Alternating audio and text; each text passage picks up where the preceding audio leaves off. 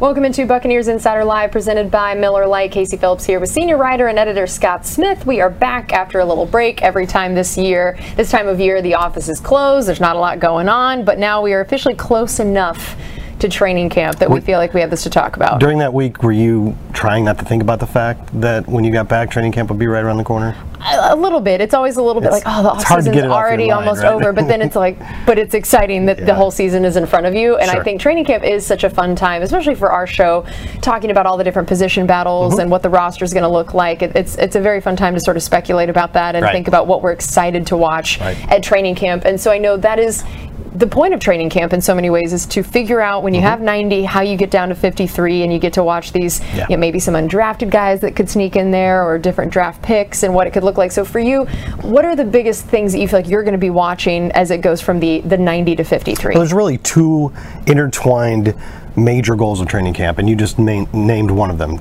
Take your 90 people that you take on your roster into camp and fashion the best possible 53-man regular season roster. And then at the same time, you're trying to get your playbooks installed so you're ready for the Dallas Cowboys and the teams that come after. Right. But first things you have to do is you have to get from 90 to 53. And here's a possible way that could be laid out. And it might not be exactly this. I do believe the Buccaneers go into camp with a goal of how many they want at each position, but sometimes you have to tweak it here and there depending on what you have and what you need, and players being injured. You might keep 9 offensive linemen or 10 defensive backs, or you may have to keep an extra receiver because Chris Godwin isn't quite ready to go, and so you might lose a running back or a tight end. But this is a pretty typical layout of how you might get to 53 by position. And so you can see by looking at that where the Buccaneers have the least and the most to trim. I mean, there's 13 wide receivers. Now, a lot of those guys are undrafted. There's 4 or 5 undrafted free agents. And not to demean those guys. Those undrafted free agents make it almost every year, but not all of them, right? So, and then look at all, you got 16 DBs. You might keep 9, you might keep 10. So there's some things to figure out there. But then at a place like tight end, you've only got 6 at the moment, and you're probably keeping 4. Could be 5, could be 3. So inside linebacker. Inside linebacker. Exactly. There's like no fat to trim off that spot, particularly because when you look at it, it's Devin White, Levante David, your obvious starters, and then your 2 draft picks from last year, KJ Britt and Grant Stewart, and then the only other 2 are a pair of undrafted free agents. That's a spot where if you're in that group, you're feeling pretty good probably. Right. So this just gives you an idea of where the competition is probably going to be the most heated. Yeah, that's going to be interesting. And so now one of those spots you mentioned, tight end, we know that's been very talked about, of course, because of Gronk and the retirement, and then people hoping he was just kidding, and then him doing another interview that made it sound like he wasn't just kidding. And now you never know. We're always going to, what was it they said about Brady? We're going to leave the light on for you. Right. I imagine that would be the case. Leave the door unlocked. Yeah, leave the door unlocked for Gronk. But although he could probably get in even if it was locked. That's true. Gronk feels like he could show up no matter what. So now looking at that, what do you think about the tight end position? If we let's go with the fact that Gronk doesn't come back at all. I believe him. Yeah, I mean, it looked like he wasn't having any fun at all. Why would he possibly stay retired? So looking at the fact that he's probably not coming back, now what does that mean for this position? Who's on the roster? Do you think they add someone from outside of it? What do you think that position group is going to look like? Well, I've been calling it the 90-man roster because that's what you take to camp. But at the moment, the Bucs only have 89 after the release of Bradley Pinion. So there is a spot open, and you don't leave a spot open. They will sign somebody. It could be another undrafted free agent, it could be anybody, but they will sign somebody. They could use that spot to bring in another tight end. Last year we took 7 tight ends into training camp. This year we only had 6. So they could sign a veteran free agent, because right now you have Cam Brate, who's great. We love him. He's got like 235 career catches. And then you've got 5 other guys who have combined for 1 career catch. So you may love Kate Otten, you may love O'Keefe, you may love these guys, but they're not proven. Yeah. So the Bucs could go, let's get a proven option in here and see what works out best. And I was just looking at the available tight ends that are out there, that names you would recognize. And this is what I came up with as probably the 5 most recognizable names that remain unsigned. What jumps out at me here is that most of these guys are pretty up there. Jared Cook has had a really productive career. And he even had 564 yards last year. So he's the most productive of the group from last year. But he's also 35, and he's basically been mostly a pass catcher, not really much of a blocker. The youngest guy on the list is Blake Jarwin. Didn't have a lot of production last year because the Cowboys kind of have focused on Dalton Schultz. But he did a few years ago have a couple productive years, so maybe that's an option. Eric Ebron and Kyle Rudolph, probably better blockers than Jared Cook. So maybe you're looking more in that direction.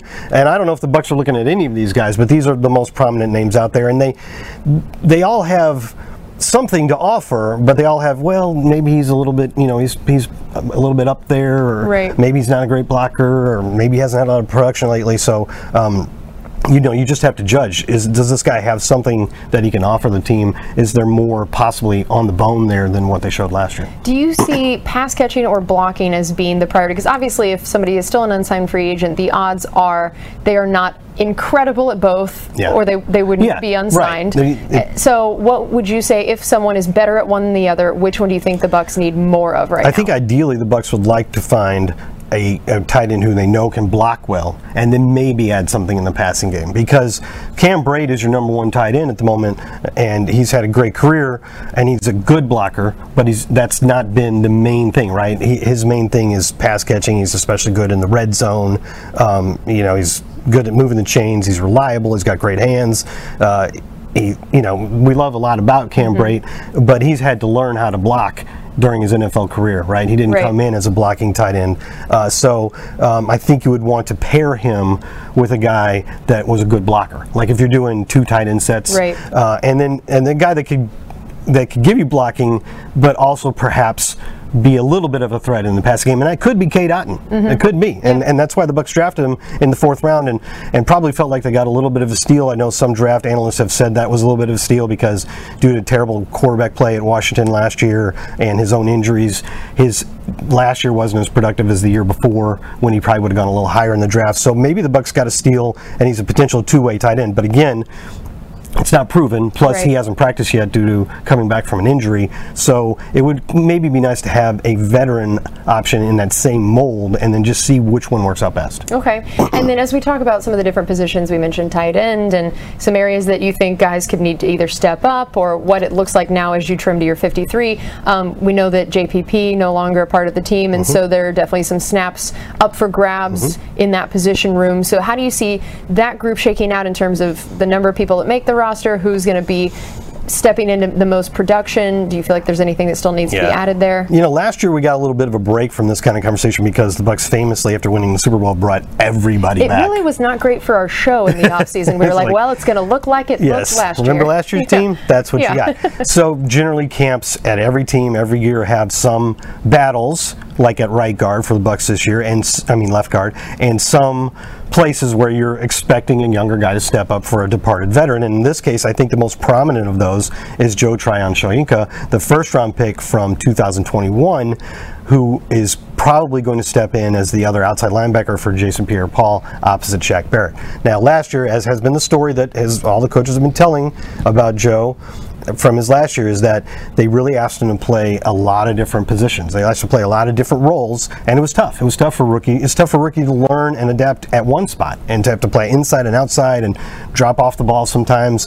That was a lot on his plate, and he produced pretty well, but maybe not as much as you're hoping for this year. Now, presumably, he's going to get a shot to stick and to focus at one of the outside linebacker positions, be an edge rusher, and the Buccaneers are hoping he'll blossom in that. And Shaq Barrett, during the offseason, during minicamp, was glowing about Joe and saying he thinks he's capable of getting double-digit sacks this season, which would be cool because we know Shaq Barrett is a very good shot at getting double, right? He's done it. He's done it 2 out of the 3 years that he's been with the team, and just missed it the other year. So you would not be surprised at all if Shaq Barrett got 10 sacks, right? If Joe also did, that would be 2 multiple. And the Bucs have only had that twice in their whole history. 97 with Sapp and Chidi Onatu, and 2000 with Sapp and Marcus Jones. But it's really actually not all that uncommon. It's happened for at least 2 teams every year for the past 19 years. Wow. I know, I was shocked when I looked it up. Yeah, that's surprising. I'm going to go to this graphic first and I'll get back to that, but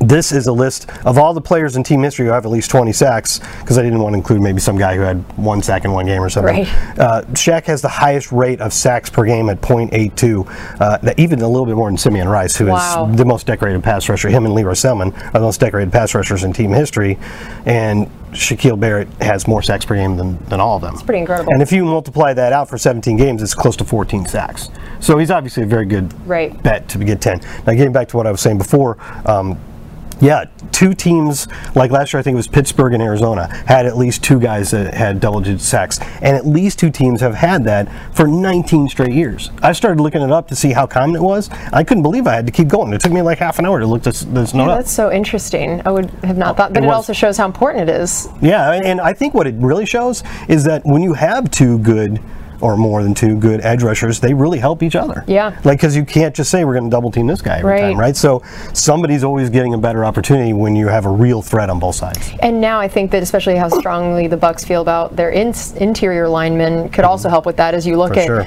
what they're going to have to do about Akeem Hicks and Vita Vea and then hopefully Logan Hall as well, that's going to also help those. So again, you have 2 incredible edge rushers and guys like that in the middle. I would not want to be an offensive lineman for the other team. Yeah, and then don't even sleep on Devin White, who's a great blitzing linebacker who had 9 sacks 2 seasons ago. Yeah, that's going to be incredible. All right, well, we're going to look at a few of the questions we have here. We have, let's see, Gerald wanted to know, which receivers do you see us keeping? Okay. Yeah, you know what? This is actually probably the most discussed topic at every single training camp. Because like we showed before, there's always a ton of them. Right. Because they just have so many reps, and they're running hard on every play. So yeah, you need a bunch. You need a ton of receivers. So I think we had 13. A common total is 6. So every year, and then during camp, one guy will look great for a week, and one guy, it's hard to sustain though. So sometimes you get really excited about some rookie, and then by the end of August, you're like, well, yeah. I would say, obviously, I would think there's a decent chance to keep Mike Evans, right? That feels, I mean, I know you're going out on a limb here, but yeah, that feels like a good idea. I'm going to play the odds on Chris Godwin and say he's not ready for the start of the season, quite ready. But he's not so far away that they want to put him on PUP. At first, I thought you were about to say that he wasn't going to be on the team, and I was like, no. I think that big contract we gave him. Trust your opinion on these things, but I was going to say something. Yes. So I would guess that he's not going to. They don't think he's going to miss the first 6 games. I hope that's the case. Right. So he won't be on PUP. So I'm playing the odds in the middle there, which means he has a roster spot. And then I think the Buccaneers probably end up keeping 7 because he's not ready to play. Russell Gage, I think, is pretty much a lock. So then let's just lay out what we're talking about here. We're talking about Scotty Miller. We're talking Jalen Darden. We're talking Rashad Perryman, Tyler Johnson. Rookie Devin Tompkins had a nice camp. I'm almost certain I'm forgetting somebody right now. Yeah. Maybe not. So we got the 3 that I already said. And then all those guys. I guess keep 4 more. Tyler, Scotty. I think Jalen probably ends up winning the kick return job again, so he's there for that reason. So that's 6. And then one other from among Rashad Perryman, Devin Tompkins. I just feel like I'm forgetting somebody right now, but I hope not. I think, yeah, that seems like a reasonable group. Okay, this is sort of related. For some reason, I don't think the name is popping up, but it says from the undrafted rookie wide receivers and DBs, who do you think has the best chance of making the roster? Yeah, well, I mean, the best evidence that we have on the receivers is that Coach Bowles, when asked about, some young guys that had stood out, and generally with questions like that, he answers more broadly, like a lot of guys did well, right? Because if you point out one guy, then you're not pointing out other guys. And sometimes you don't even want people to know 100%. That someone's doing really well. You don't want to stash them on your practice squad, or you're wanting to. The guys that you don't want people talking about aren't the guys you know are going to make the team, or the guys you're pretty sure aren't going to make the team. It's the guys in the bubble. You don't want people finding out about them. But Coach specifically brought up the young undrafted rookie out of Utah State, Devin Tompkins, who had just enormous numbers last year, as did a bunch of our undrafted free agent wide receivers, and he apparently really impressed during OTAs and minicamp, and Coach says he was very excited to see what he does in training camp when the pad's gone. Okay. So on the other side, I think you'd have to go with the North Carolina cornerback Kyler McMichael, because of all the undrafted free agents that the Buccaneers signed, and we don't really get into numbers of salaries very much. That's kind of almost like a team policy. Like, we don't talk about guys' salaries. Right. We'll say they got a big contract like Chris Godwin or something like that. But we do know that of all the undrafted rookies whom you can give any amount of signing bonus that you want to, essentially, that he got by far the highest signing bonus, which is guaranteed money because you've already given it to him. Right. So he got by far the most guaranteed money of any of the guys that the Buccaneers signed, which means he was a very coveted guy, and among not just the Bucs but other teams. Right. So this is a guy that obviously comes in with a lot of expectations. Okay. Not necessarily to make the team, but he would probably have the best chance, I would think. Okay, and speaking of contract stuff, James had asked how much cap space is the team sitting on? Last time I looked, it was about 11 or 12 million. It'll probably cost a couple to get our last two drafted guys under contract, but it's somewhere around that 11 or 12 million, which is not a terrible number. I think I remember seeing it was right about the middle of the pack, like 17th in the league in terms of cap space. And you think about that, you go, okay, well, what are we going to spend that on before the season starts? And maybe that'll happen. We talked about maybe signing a tight end. But also, it's not the end of the world to go into the season with a little cap space left over. A, because if you're in the thick of it and you need to make a trade, you have some cap space to work with. Right. And B, if you don't spend the cap space, you can roll it over to the next year. So you don't have to rush out and make sure that you use every penny of your cap space. All right, we'll close with this. Rike said, who is projected to start opposite Winfield Jr.? That's a very good question, and I think the answer isn't going to be just one name. You could make it simple and say Antoine Winfield is probably the starting free safety. Right. They're a little bit interchangeable in this defense and in most defenses nowadays, but I think Winfield would be a great strong safety, but his awareness and the way he cleans up plays as a free safety are just too important to move him. So Jordan Whitehead was basically more of the strong safety, has departed. So you look at who's more of a Jordan Whitehead type player. It's definitely so it could be Keanu Neal, right? Because he's more when you played him as a linebacker at some point, that feels he's a hitter and he's good in the box. But Mike Edwards is obviously such a good ball hawk, and coaches have said this offseason that they became more. What's the word I'm looking for? More confident in his open field tackling, which may have been a bit of an issue for him earlier in his career. But as he gets better at that, then you check it off and you're like, you don't worry about him putting. As you've seen, he often switched with Jordan Whitehead and came in more obvious passing downs. Can you leave him in for every down, even expected running downs? So if you just want to make it a one-to-one competition, it would probably be Keanu Neal and Mike Edwards. But what I think will probably more likely happen is that the Buccaneers will have a variety of packages using the versatility of guys like Mike Edwards and Logan Ryan, and you have Keanu Neal, and I think you're just going to see different sub-packages. Interesting. So it's not maybe just one answer to this question. Okay, well that's going to do it for us on Buccaneers Insider Live presented by Miller Lite. Thanks so much for the awesome questions and for being with us, and we'll see you next week.